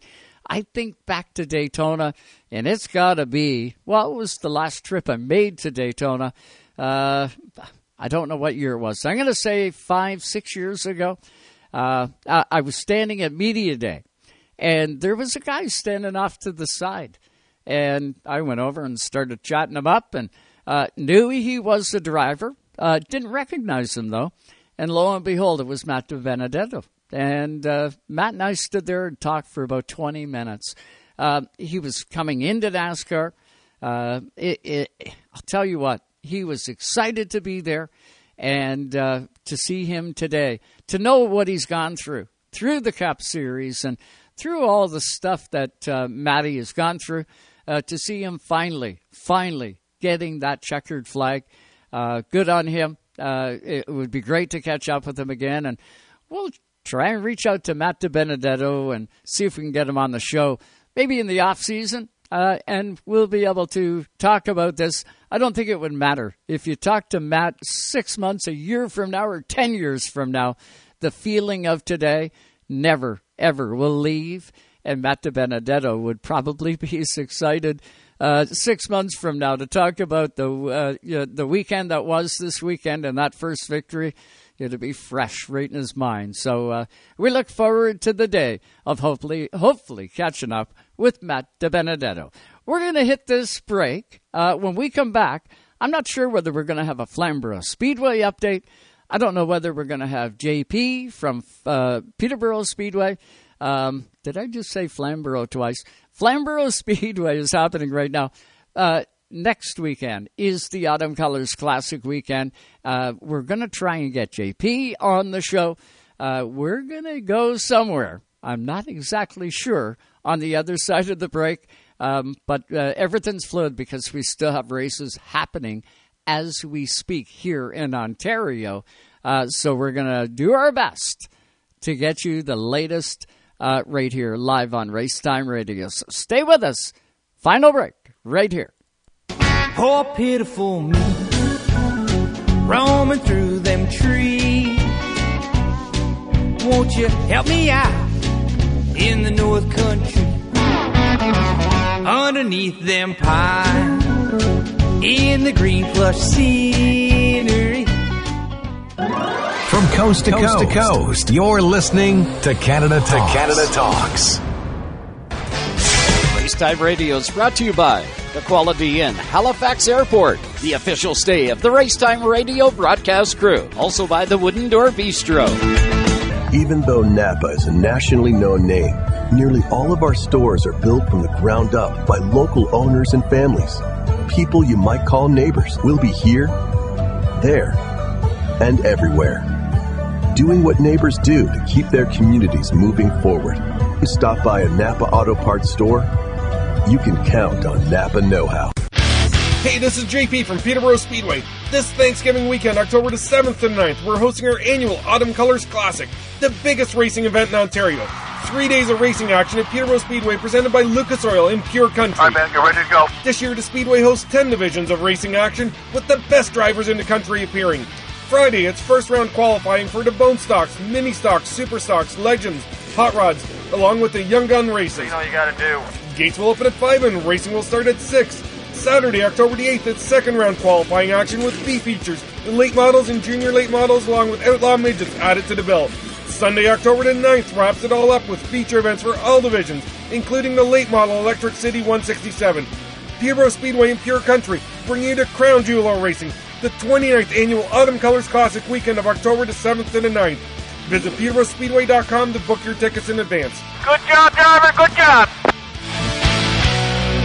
Tonight's Racetime Radio is brought to you by Napa Auto Parts Stores, Port Hawkesbury, New Glasgow, and Antigonish, Nova Scotia. Drivers, start your engines!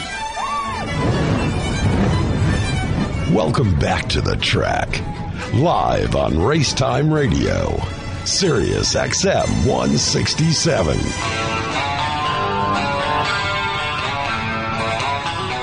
And welcome back, everybody, to Racetime Radio. So glad you could tune in tonight all live on Sirius XM Channel 167 Canada Talks. Also live on RaceTimeRadio.com. Don't forget to check us out on our new YouTube channel at Racetime Radio TV. You can get that on YouTube. But what do you say we get back to the hotline and welcome in our next guest. He owns Peterborough Speedway and is staring at the 29th annual Autumn Colors Classic weekend. It's coming up next weekend, and you can bet JP has been burning the candle at both ends. Let's welcome him into the hotline. JP, what's going on? How you doing, bud? I'm doing great. Getting back to the house here, so. Good deal. How are things shaping up for the 29th annual Autumn Colors Classic weekend? Stuff's shaping up well.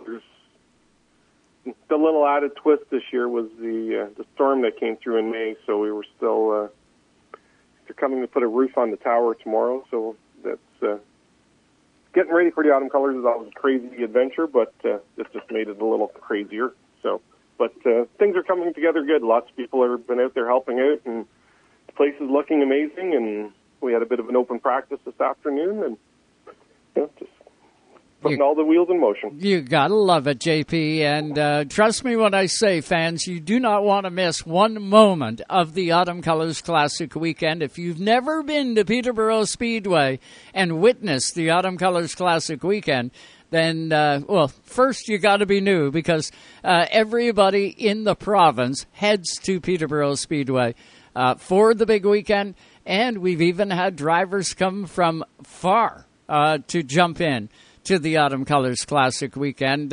It's iconic, it's big, and man, it's action from Friday night, Saturday night, Sunday. It goes all the way through. JP, how are things shaping up? Is there any camping left available? Can fans still get a campsite, or are they pretty well scooped for that now? Oh, those are scooped up probably 3-4 months ago, and we luckily there's been a couple people that had some come open, so we've been able to help some people out. But camping is we have 226 sites, and they're all sold out at this point in life. Yeah, gotta love it when that comes together. That's a good sign. How about hotel rooms? Is there any left in Peterborough that you know of? Or I think we're better this year with hotel rooms because there used to be a hockey tournament on the same weekend, which pretty well wiped everything out from here to Oshawa. But they're running on a different weekend this year, so there are some options in town to stay in hotels right now. That's good. That's good. And the local establishments have really got to turn to Peterborough Speedway and thank you guys for doing what you do, because there is a lot of economic impact for the Peterborough market when the Autumn Colors Classic weekend takes shape. You've got a lot of divisions running over the course of the weekend. Yeah, and it's actually, you mentioned about the local businesses, because it's funny, there's businesses like the Tim Hortons at my end of town and others, they will actually call and ask when the Autumn Colors is so they can, staff accordingly. Yeah, ramp up the staffing. That's a good plan. I've been in those lineups, and got kind of a welcome sight when they turn the wick up. like the Speedway to get the people rolled through. But you got a lot coming up, all starting Friday night. Let's start with that. Yeah, so we have actually added junior lates this year, so we're running 10 divisions in total. So we open Thursday night for parking, and we're doing a pit party again this Thursday night from 7 till 10 o'clock with live music and a barbecue for the drivers. And then we fire off on Friday with practice and tech, and then racing will start on the Friday night. And we do basically do first-round qualifying on the Friday night. Mm-hmm. With the exception this year, we're going to do both rounds of qualifying for the Oscar Hot Rods on the Friday night, and they used to be split over to 2 nights. And then we do a last chance. Hold on. We do a non-winners race for the Legends. Sorry. Yeah.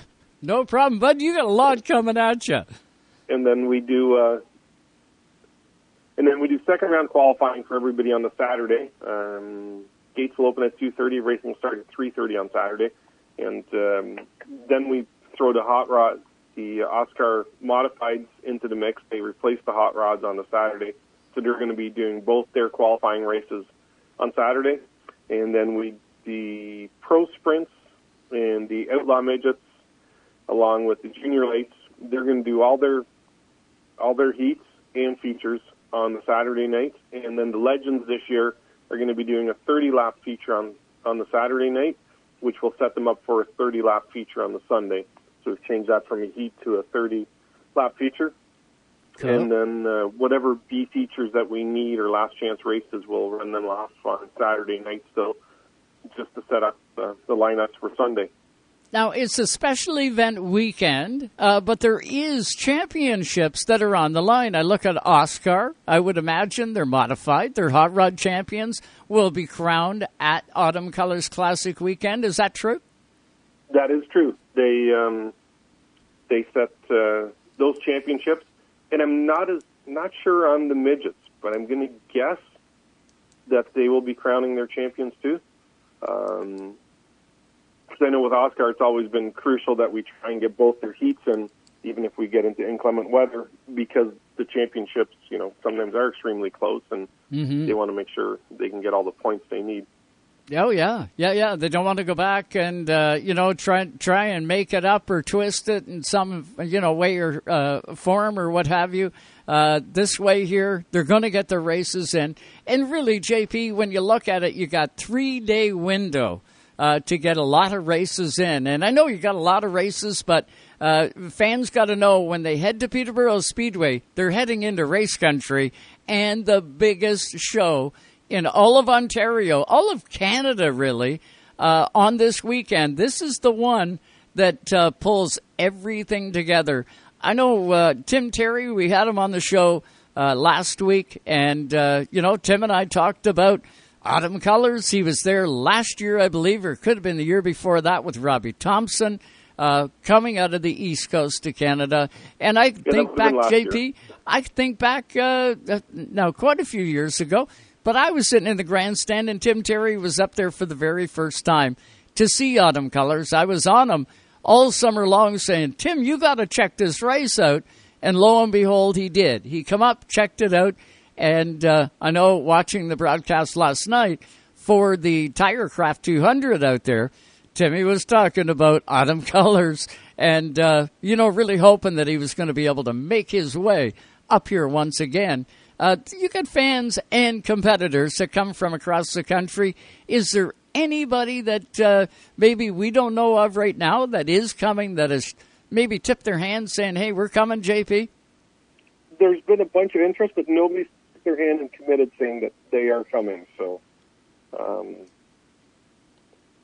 from far distances, I mean, Gary Elliott, obviously, he's made his way back here. I think he was at Flamborough today, so, he'll be joining us again for the Autumn Colors.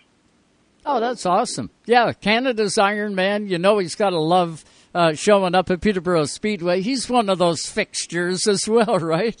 Yep.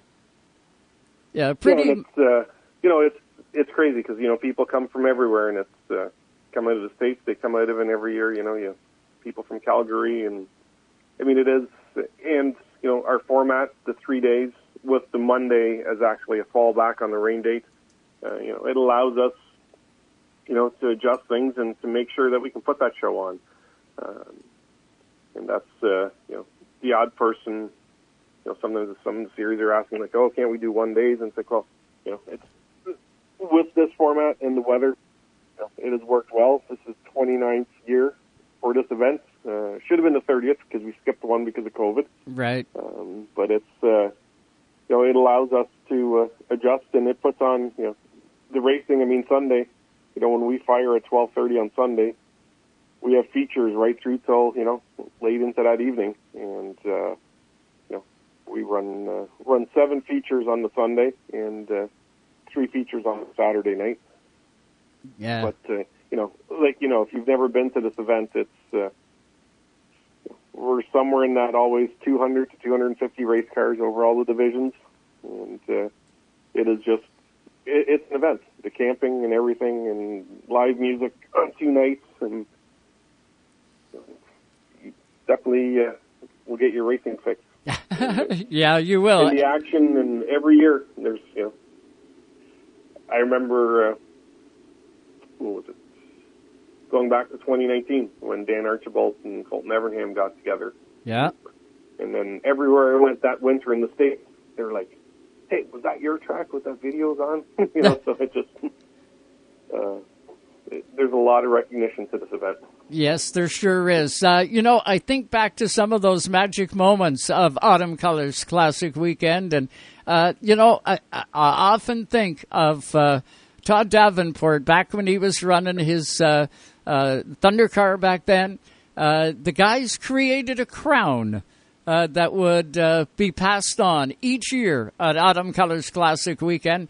When a guy would win that particular Thunder car race, he got the crown, and he got to hang on to that crown for the full year until the next year. And if he won again, well, I guess he got to keep the crown. But if he didn't, he had to pass it on. Is that tradition still going on today? That crown is sitting in my office right now for the Autumn Colors again. So it already came back to us, and it's sitting here. So isn't that amazing? JP, how did that start? Who started that? I honestly don't know. It just, I'd have to do some digging. Like, it appeared, and it was like, what, you know, didn't pay much attention to it the first year, and then it's like it came back, and I'm like, oh, and then people are like, well, here's the crown, and like then it all of a sudden became, you know, now we're having to look after it because, you know, making sure we get our crown back every year. And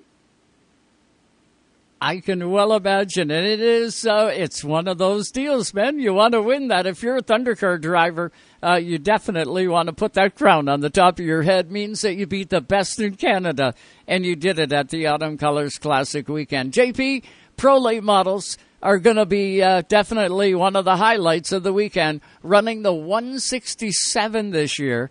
That's going to be a long race for those guys. It's going to be quite a show.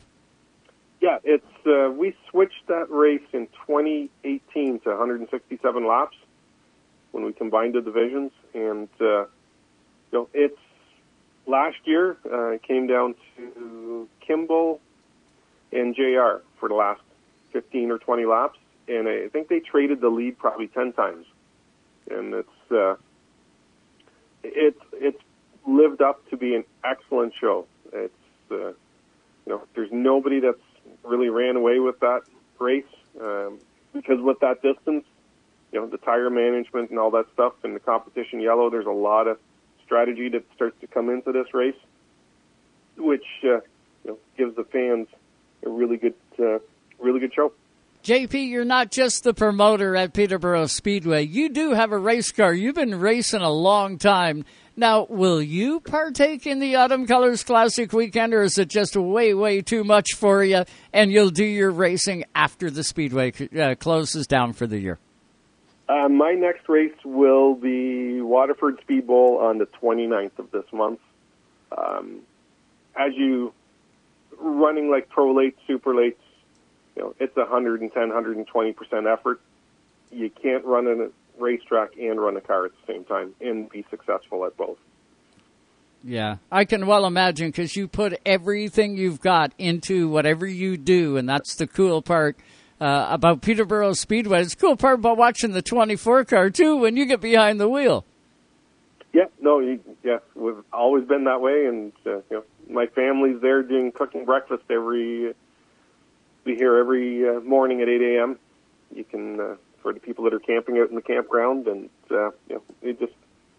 we're always trying to improve, make it better, and give the fans, create a better experience. And every year we're like, how are we going to make it better? And every year we somehow do something different.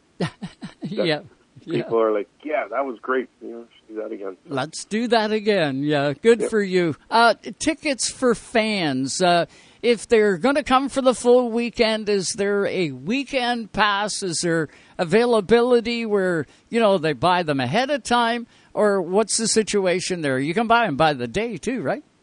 Yes. So we have both. We have day passes. We have a weekend pass. Weekend pass, by far the best deal. $65 gets you in for all 3 days.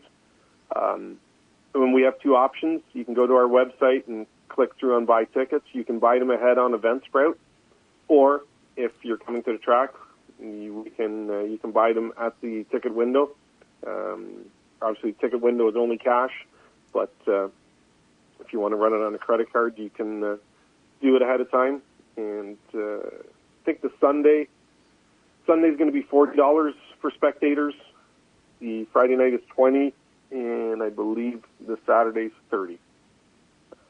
Dynamite so value. Even if you're coming for the 2 days, we still offer the weekend pass on the Saturday, because you're cheaper to buy a weekend pass than pay Saturday and Sunday individually. And then you get the Friday on top of that at no charge. Well, you're not going to get better value than that for what the fan can get. The Autumn Colors Classic weekend is the weekend that you definitely want to get your final fix of short track racing here in this country. Peterborough Speedway is where you're going to want to be. And by the look of it, and I don't want to jinx nothing, I'm touching wood, touching the top of my head, JP, the forecast does look conducive of really good racing for all 3 days right now.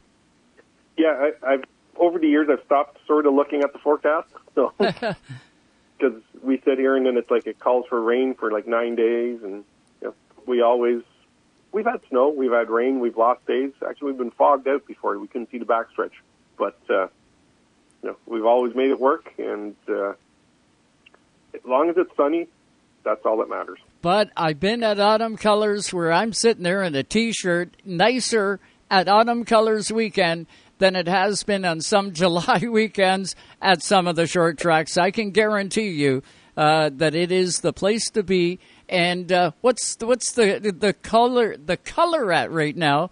When you're sitting at the Speedway and looking out, the colors are always dynamite. How are they looking right now? Actually, about 4 days ago, I said, wow, this place is way too green. But in the last 2 days with the chillier nights, it's starting to spin, and I think it'll be really good next week. Yeah, amazing. And the drive to the Speedway, you know what? I always did that Highway 7 run and come out and around, sometimes go up Horseshoe Valley Way. It's always been a beautiful run to Peterborough Speedway, and I'm looking forward to doing it again next weekend. JP, this has been great catching up with you. I can't thank you enough for the time.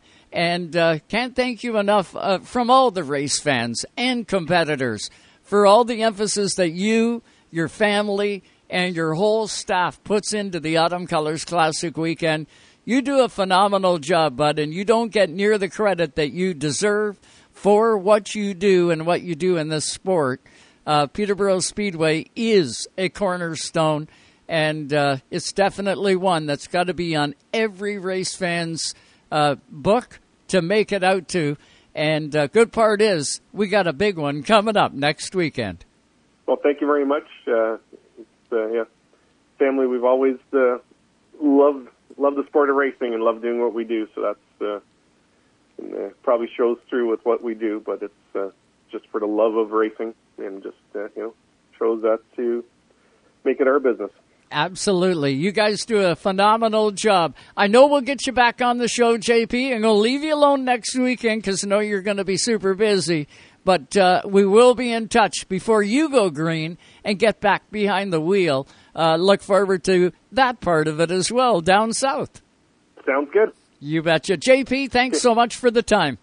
Thank you very much. You betcha. JP Josie from Peterborough Speedway. Autumn Colors Classic Weekend. Man, it doesn't get any better than that. It is coming up next weekend. You do not want to miss it. The weather looks spectacular, so make your plans and get the guys, get the whole family, and head for Peterborough Speedway Friday, Saturday, and Sunday. It's going to truly be amazing to see. Sue, I want to see if you can grab me Junior on the hotline. He is down at Flamborough Speedway. I'm going to try and get you a quick update from the Speedway. If possible, we're going to try and get you that before we wrap up. Things getting close to the top of the hour, and we will be handing it back to Sirius XM at the top of the hour. Lots of great programming here on Sirius XM Channel 167 Canada Talks. Been the proud home of Racetime Radio for over 10 years now and counting. Next weekend, the Thanksgiving weekend, we won't be on the air next weekend. We plan on heading to Peterborough Speedway and being part of the action down there and seeing absolutely everybody. So we won't be on the air next Sunday night as normal. We will be back the following Sunday night, all live here on Sirius XM. So just a programming note there. We will see you all at Peterborough Speedway. But let's get back to the hotline, shall we, and bring in Junior. He's, of course, not here in the studio. Hasn't been for a couple of weeks. He's been foot to the floor doing some spotting. He was today at Flamborough Speedway, and that's where he is right now. What's going on, Junior? How are you? You guys got the wrong number. It's Brandon McFerrin again. Oh, we got Brandon McFerrin again. Well, we'll have to get... That is too funny. I thought you guys wanted to do another interview. I'm like, hell yeah, I'll go back on the line. Too funny. My wife dialed... my son, my wife didn't dial my son. But Brandon, you did a good job, buddy. Thanks, man. Yeah, we're going to try and get Junior on the hotline. That's what we'll do. We'll slide Brandon back down, and we'll throw it back to Sue as time is clicking away here. We got to put it out to Chase Elliott as well today. I don't know whether you've seen the Cup race or not, but probably one of the best super speedway races that I've seen in a lot of years. Today, watched the Cup race start to finish, and that Napa Chevrolet goes to victory lane. He did it, made a masterful move, and there wasn't the big wreck at the end this time, which was really welcoming. There was a lot of good side-by-side racing all day long. The 12 car was up there. The 34 of Michael McDowell finishes third. No stranger to a good finishing position on a super speedway. Michael McDowell is the real deal in that Love's machine. He did a great job today, finishes up the race third, and we will try the hotline once again. Maybe my son, I don't know. Maybe we've got Brandon again. Who have I got? No, we definitely have your son. There we go. Junior, how are you, buddy? Hey, cool.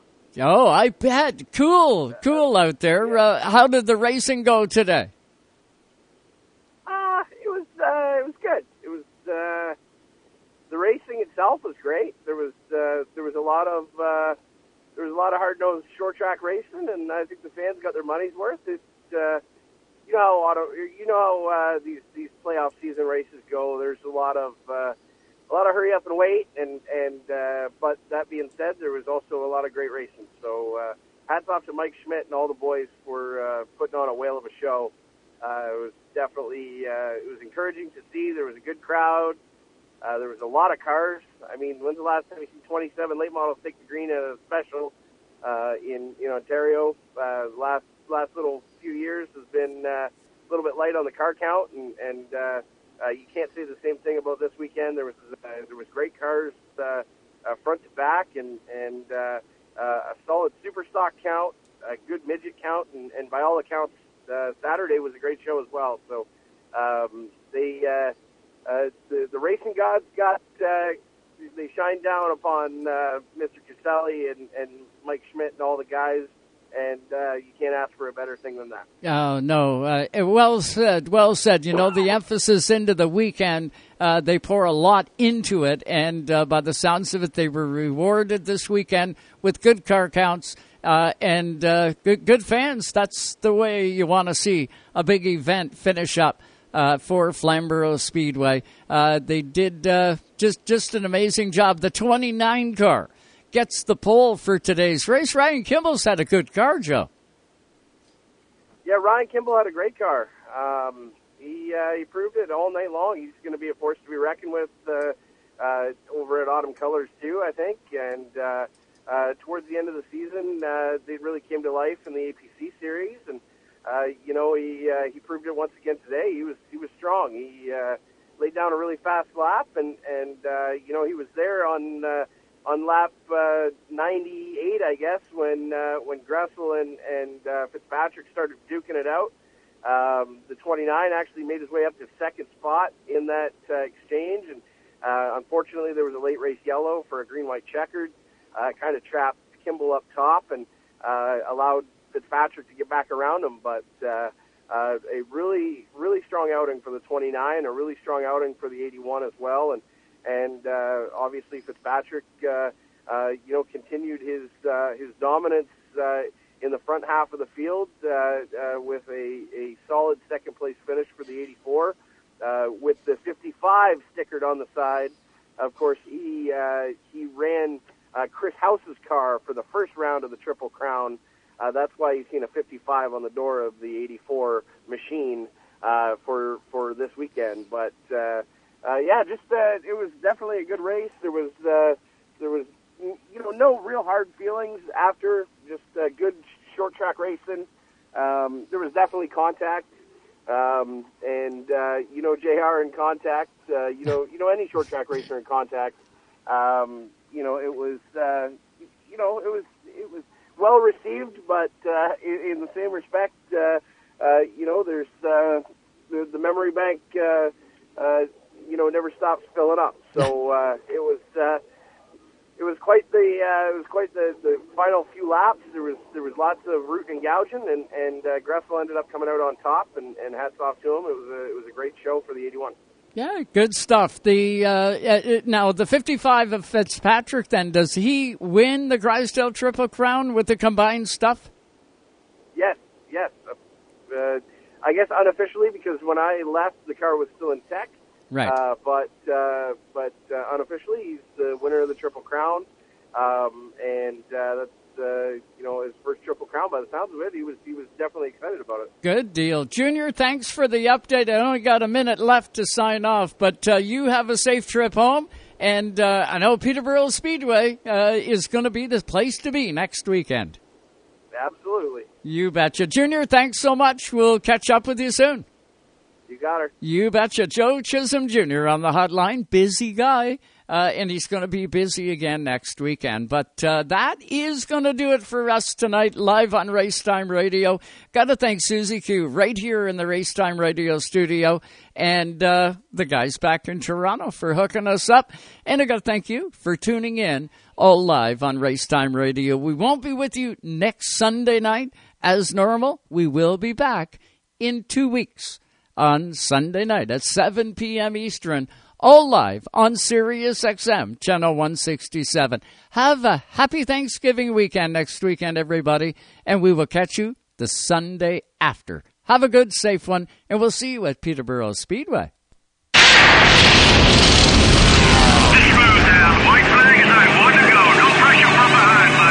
Thanks for listening to Racetime Radio. Visit us on the web at www.racetimeradio.com. We hope you'll join us again next time for more Racetime Radio.